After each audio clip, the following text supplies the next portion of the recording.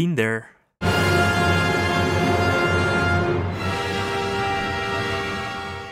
Done that. What's next?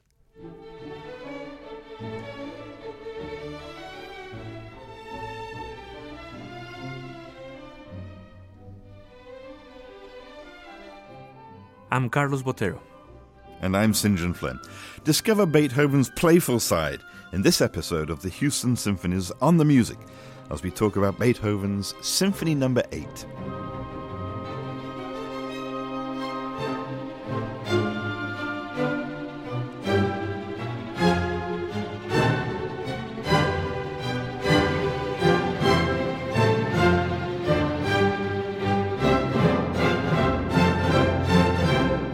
In 1812, when Beethoven was composing his 8th symphony, he had already revolutionized music.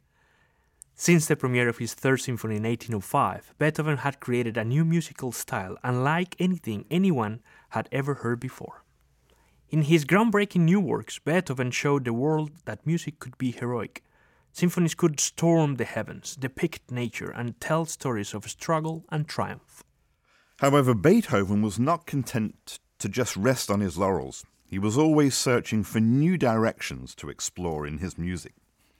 Unlike many composers both before and after him, Beethoven insisted that each symphony he wrote have a distinct character. He refused to repeat himself. His 5th and 6th symphonies were masterpieces that embodied Beethoven's long preoccupation with themes of heroism and nature. After composing these pieces, Beethoven likely felt that he had finally been able to fully express his thoughts on these subjects. It was now time to explore new musical and emotional ideas in his next symphonies. As was typical for him, Beethoven began working on 2 contrasting symphonies at the same time. In a letter to a publisher, he described his 7th symphony as, quote, a grand symphony in A major. It is indeed a large and powerful work whose intense energy and rhythmic drive led Wagner, of all people, to call it the apotheosis of the dance.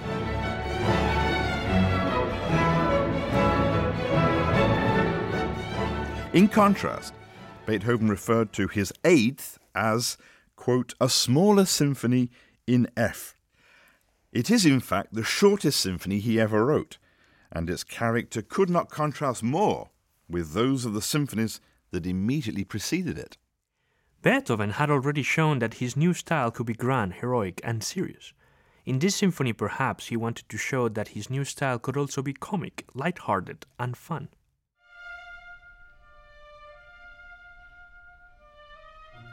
The spirit of the music looks back to the 18th century and the musical jokes of his old teacher, Joseph Haydn. Indeed, there is an air of nostalgia about this symphony, and in many ways Beethoven is paying homage to Haydn and Mozart and the music of his youth. The musical style, however, is unmistakably mature Beethoven. This symphony is also full of Beethoven's unmistakable sense of humor. While Beethoven is often depicted with frown and furrowed brow, he was also well known during his life for his irrepressible jokes and loud goof-offs. Perhaps the best examples of Beethoven's wit are found in his music, and this symphony is a prime example. As we will see, Beethoven's musical sense of humor ranged from the most sophisticated double entendres to the downright slapstick. Despite the high spirits of this symphony, Beethoven was not without his troubles during the summer of 1812. His hearing, of course, continued its slow and agonizing decline. By this point, he could still mostly understand conversation if you stood very near to him and spoke loudly and clearly. It also helped if he had an ear trumpet. Nevertheless, his hearing had deteriorated to the point that he was forced to give up performing in public. He could no longer hear all of the instruments when the orchestra played. And when overseeing rehearsals, he sometimes had to judge tempos by watching how fast the violin bows changed direction. He also had an affair of the heart to consider. It was during this summer that he wrote his famous Immortal Beloved letter, a mysterious love letter to an unidentified woman. Here is a brief excerpt. Though still in bed, my thoughts go out to you, my immortal beloved, now and then joyfully, then sadly, waiting to learn whether or not fate will hear us. I can live only wholly with you or not at all. Yes, I am resolved to wander so long in distant lands from you until I can fly to your arms and say that I am really at home with you and can send my soul enwrapped in you into the land of spirits. It goes on and on like this. Throughout his life, Beethoven had a nearly continuous string of infatuations with unattainable women. Though he dreamed one day of settling down and starting a family, he also was afraid that marriage would interfere with his musical creativity. Some scholars speculate he may have either deliberately or subconsciously pursued women with whom he could never have a serious relationship. The example of his parents' unhappy marriage may also have deterred him from pursuing long-term commitments. In the letter, it becomes clear that this time his feelings were actually returned, and that he and the mystery woman were in the middle of a passionate affair. It is also clear that there is some great obstacle to their being together. Over the years, scholars have waged wars in music journals over the identity of the immortal beloved, carrying banners for different women they believe to be Beethoven's great love. Though we may never know for sure, Maynard Solomon's proposal of Antonie Brentano seems to be the most likely at present. She was in the right place at the right time. In public, she enjoyed a warm friendship with Beethoven, and she was already married to someone else. Whoever this woman was, she and Beethoven clearly did not live happily ever after. There are no other surviving love letters, and the relationship likely came to an end not long after this letter was written. Beethoven never married, and this was the only great love affair of Beethoven's life, so far as we know. Given the circumstances that surround its composition, the Eighth Symphony's high spirits and musical jokes are inspiring examples of Beethoven's resilience in the face of adversity.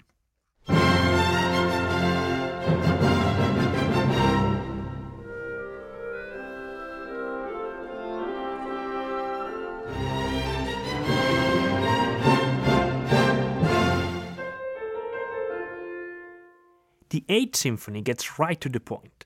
It doesn't begin with any grand gestures or long introductory passages, just a melody played by the whole orchestra. This melody first appeared in sketches for a piano concerto that Beethoven likely abandoned when he gave up public performances. It went like this. Beethoven replaced the beginning with this little idea, which contains much more potential for development than the simpler original version. The opening theme has a very clear, a very classical structure. It begins with a question in the full orchestra, followed by a suggestion from the woodwinds that is emphatically repeated by the full orchestra.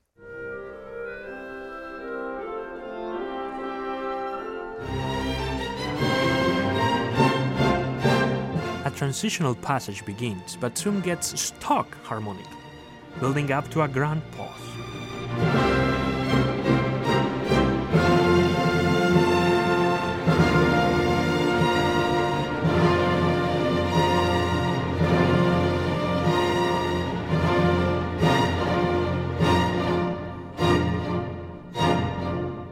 The resolution is rather anticlimactic. It almost sounds like the music is lost and unsure where to go next.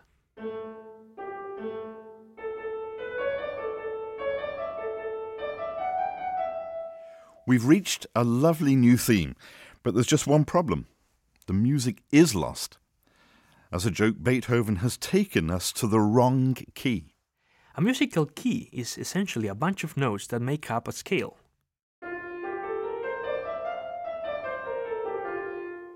That's F major, the home key of this symphony. You can tell because the scale begins and ends on F. The note F is the center of gravity all of the other notes lead to. The first notes we hear in this symphony all belong to the F major scale. so the symphony is in F major. The first key we hear in a piece is kind of like home. Even if we venture away from it, at the end of the day, it's where we want to end up.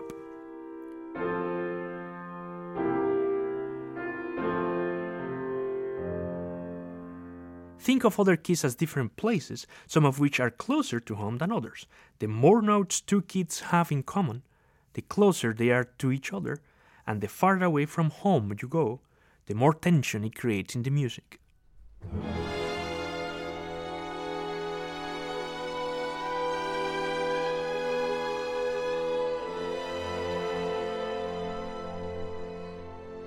This is a big part of how composers create the drama in music. Composers normally first go to keys that are close by the home key, especially up 5 notes. This is because there is only one note different between keys a fifth apart, in this case F major and C major.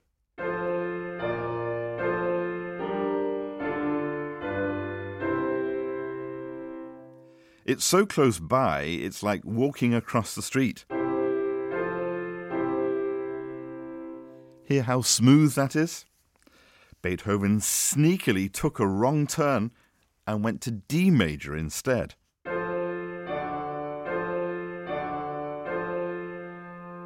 Hear how strange that sounds? This is why the second theme has this lighter than air feeling to it, like it's floating up in the clouds. You can hear the music slip back down to earth here.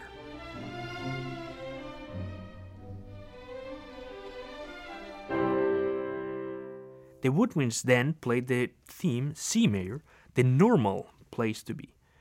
The only trouble is now the theme ends with this weird sidestep figure. It took us from D major to C major the first time, but now it takes us somewhere else.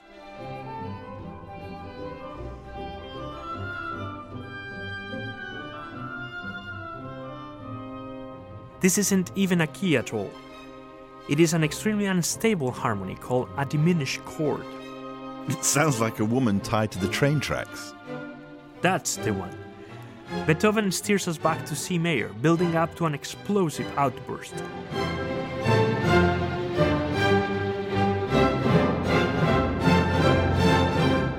This is followed by a smooth lyrical theme.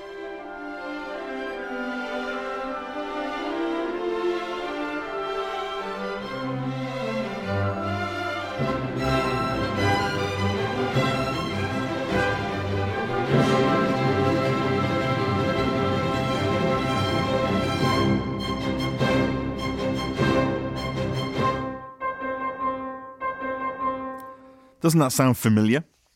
It comes from that lost-sounding music right before the second theme. Now it sounds a bit more sure of itself. Beethoven uses this figure to draw dividing lines in his score. It separates the first theme from the second theme, and now it ends the first large section of the movement, the exposition. Like the exposition of a novel, the exposition of a piece of music introduces the main ideas and characters that will be developed later. Normally, composers repeat the exposition in a piece of music like this one, so this figure has to look backwards and forwards at the same time. The first time it goes back to the beginning,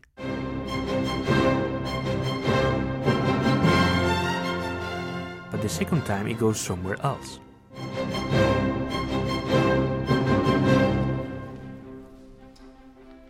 What comes next is the development, which is like the rising action of a story.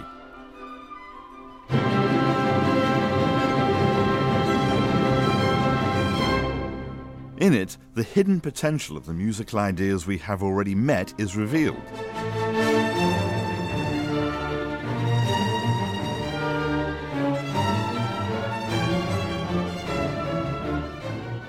It quickly travels through many unstable keys, creating immense tension.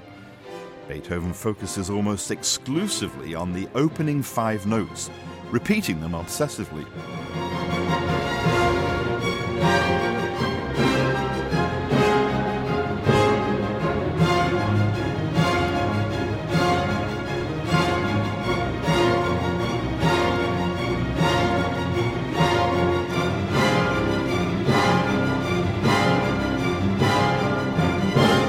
at last, the music arrives back in the home key of F major, with the opening theme in the cellos and the basses.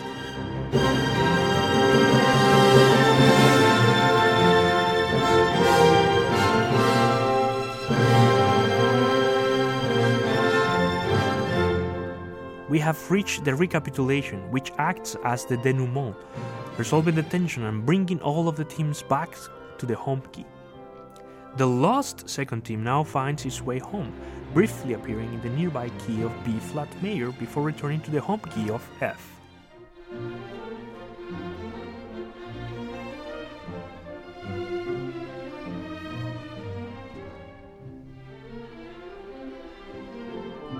The coda, however, still has a few surprises. Beethoven suddenly transports us to the distant key of D-flat major.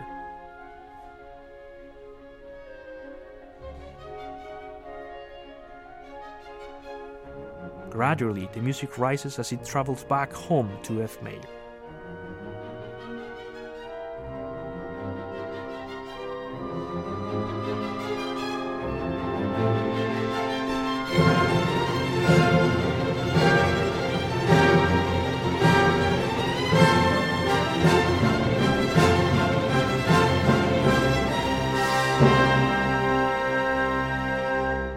As the music dies away, the movement ends with a witty gesture that would have made Beethoven's teacher, Haydn, proud.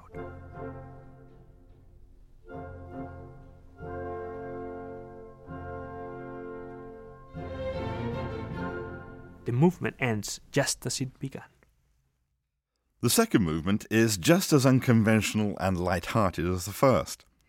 In place of the usual slow movement, Beethoven instead wrote a movement with a tempo marking of allegretto scherzando, or moderately paced and joking. This allegretto scherzando is one of a kind in Beethoven's symphonic output, and is the shortest symphonic movement that he ever wrote.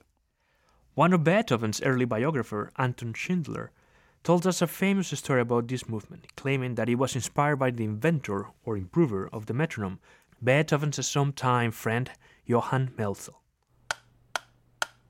The story goes that the movement depicts someone practicing with a metronome, getting frustrated with it, and ultimately giving up. As evidence, Schindler offered a canon based on this movement's opening melody, which he claimed Beethoven wrote for Melzel at a party in 1812. Unfortunately, Schindler is a notoriously unreliable Beethoven biographer, who often invented such stories for his own nefarious ends. Modern Beethoven scholars have revealed that the canon was in fact a forgery written by Schindler many years after Beethoven's death, and have discovered a number of other problems with the story. Haydn's Clock Symphony has been proposed as an alternative source of inspiration.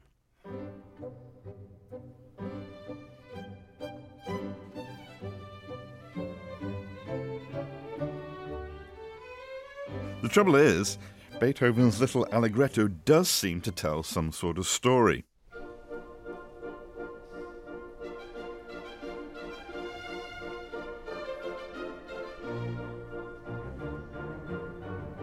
From the first few bars, we are in the world of the theatre.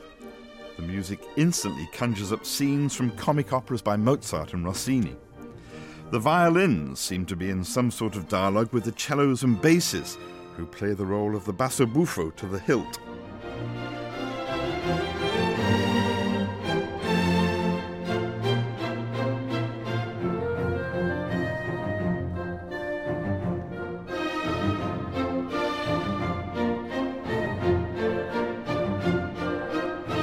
And what are we to make of this passage?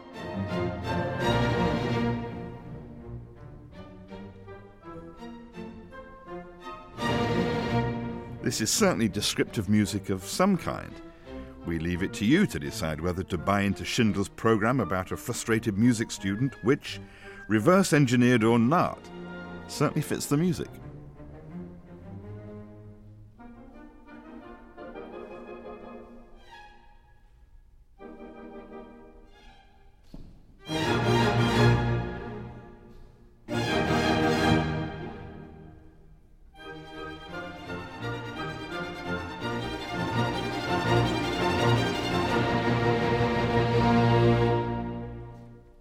the third movement is Beethoven's most heartfelt look back into the past. In place of one of Beethoven's usual high-energy scherzos, we have a minuet.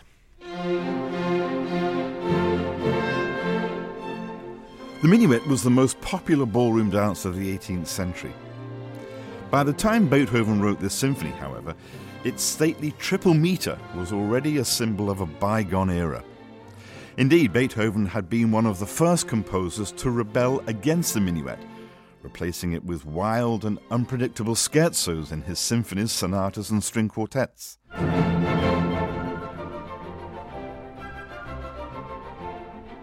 Like the powdered wigs of the previous generation, minuets were cast aside as Beethoven revolutionized music.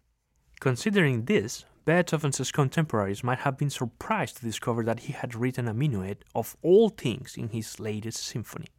But this is not a minuet that Haydn or Mozart will have written. Beneath its smooth, flowing surface, Beethoven has hidden a number of rhythmic tricks that made it his own. Listen to the way he stresses the second beat. 1, 2, 3, 1, 2, 3.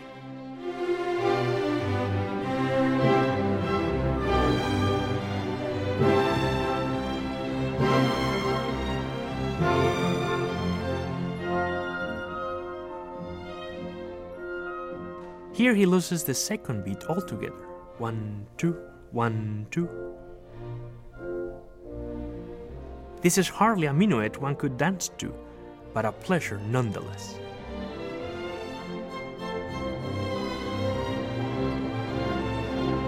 The contrasting middle section features horns and clarinet in a melody of pure Mozartian grace.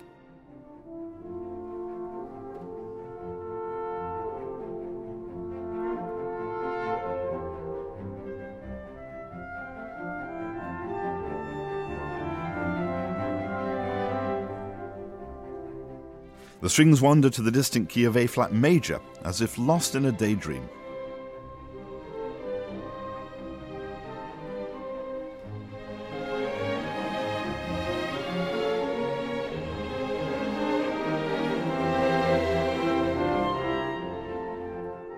In this movement especially, we can hear Beethoven's nostalgia for an earlier time. Perhaps he had found a way to make peace with the musical style that he had rebelled against in his youth.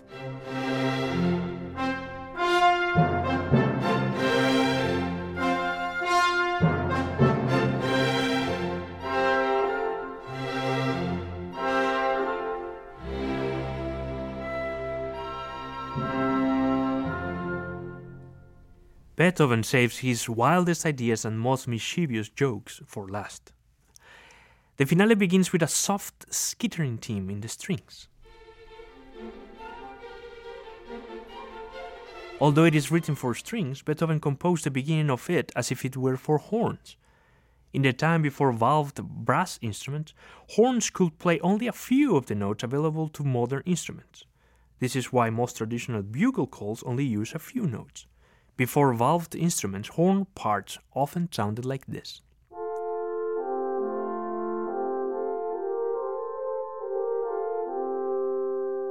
Even though the opening theme is for strings, Beethoven imitates this style of horn music by only writing notes that could have been played by horns.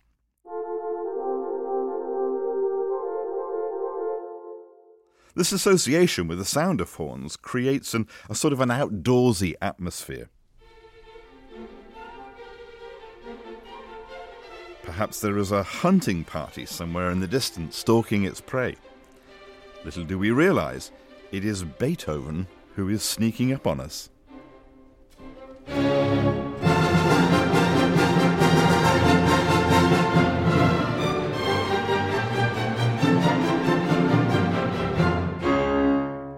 Much scholarly ink has been spilled over that note, a C sharp, or a D flat, two names for the same note.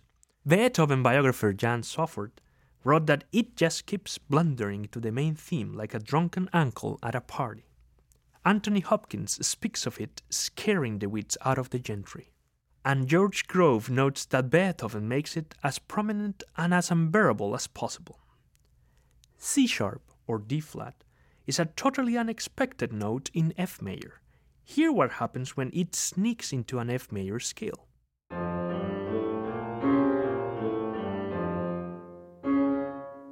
This is just the first of Beethoven's tricks. After a transitional passage, the music moves toward the expected nearby key of C major, but instead slides into A flat for the lyrical second theme.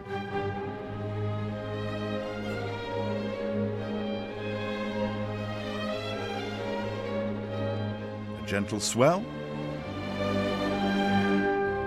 and we are back in C.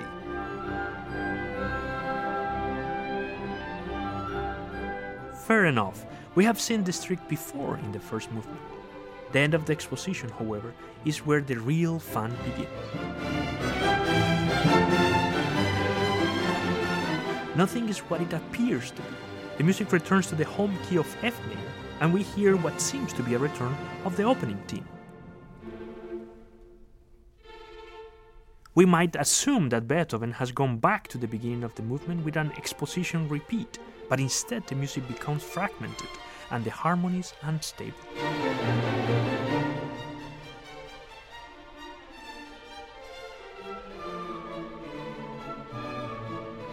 What seemed like a repeat turns out to be the beginning of the development section.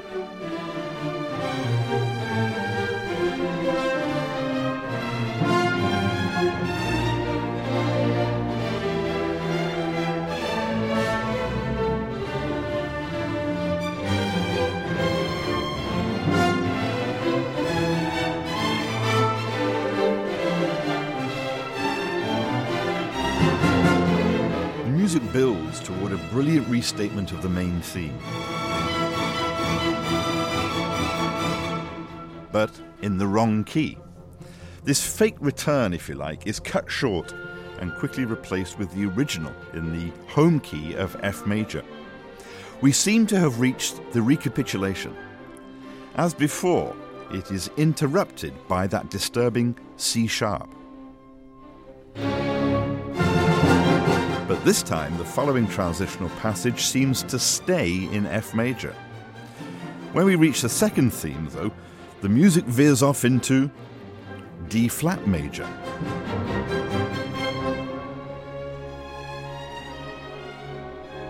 D flat is the same note as C sharp. What was supposed to be the resolution of this theme in the home key turns out to reinforce the dissonance that has disturbed this movement from the beginning. Though the music quickly returns to F major, the disturbance of the C-sharp D-flat remains an unanswered question. The recapitulation ends and we expect a coda. But instead the music begins to fragment again.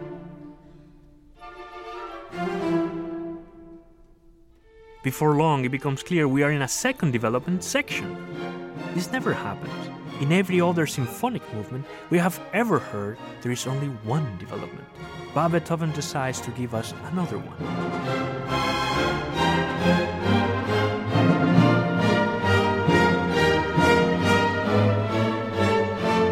After an intense hammering passage, the opening theme returns.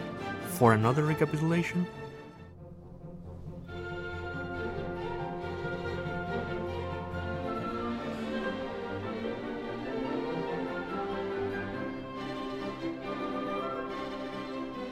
this time the music won't let go of the C-sharp. And it thrusts the music into the strange and distant key of F-sharp minor. Everything seems to be descending into chaos when Beethoven jerks the music back to the home key of F major as if to say, "Gotcha!"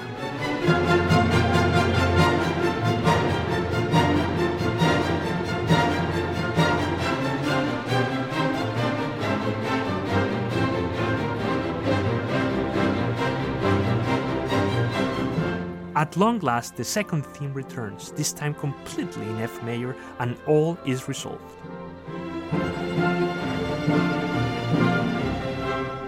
Intent to keep us guessing to the end, Beethoven throws in a few more musical jokes before reassuring us that all is well.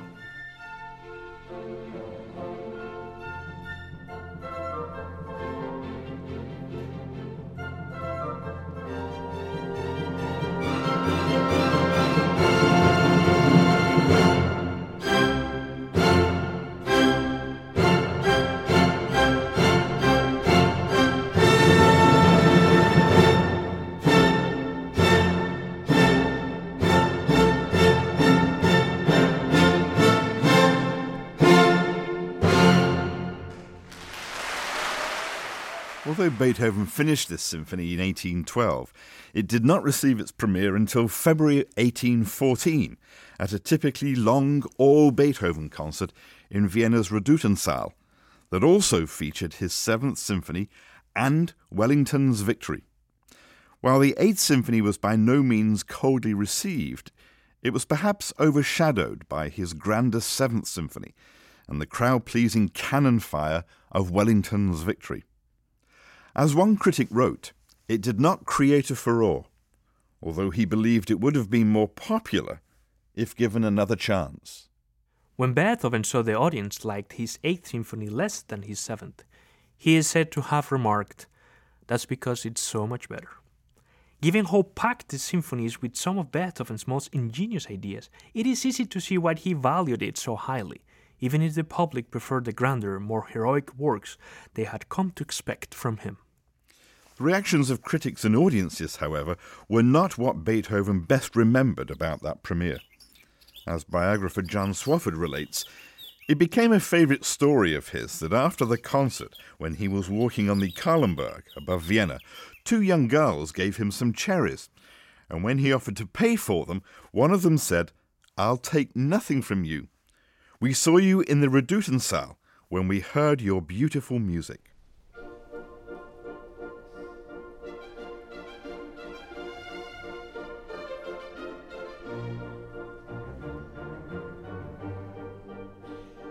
On the Music is a co-production of the Houston Symphony and Houston Public Media. For more episodes and a complete list of credits, visit houstonsymphony.org/onthemusic. Please send your questions, comments and feedback to onthemusic@houstonsymphony.org. Thank you for listening.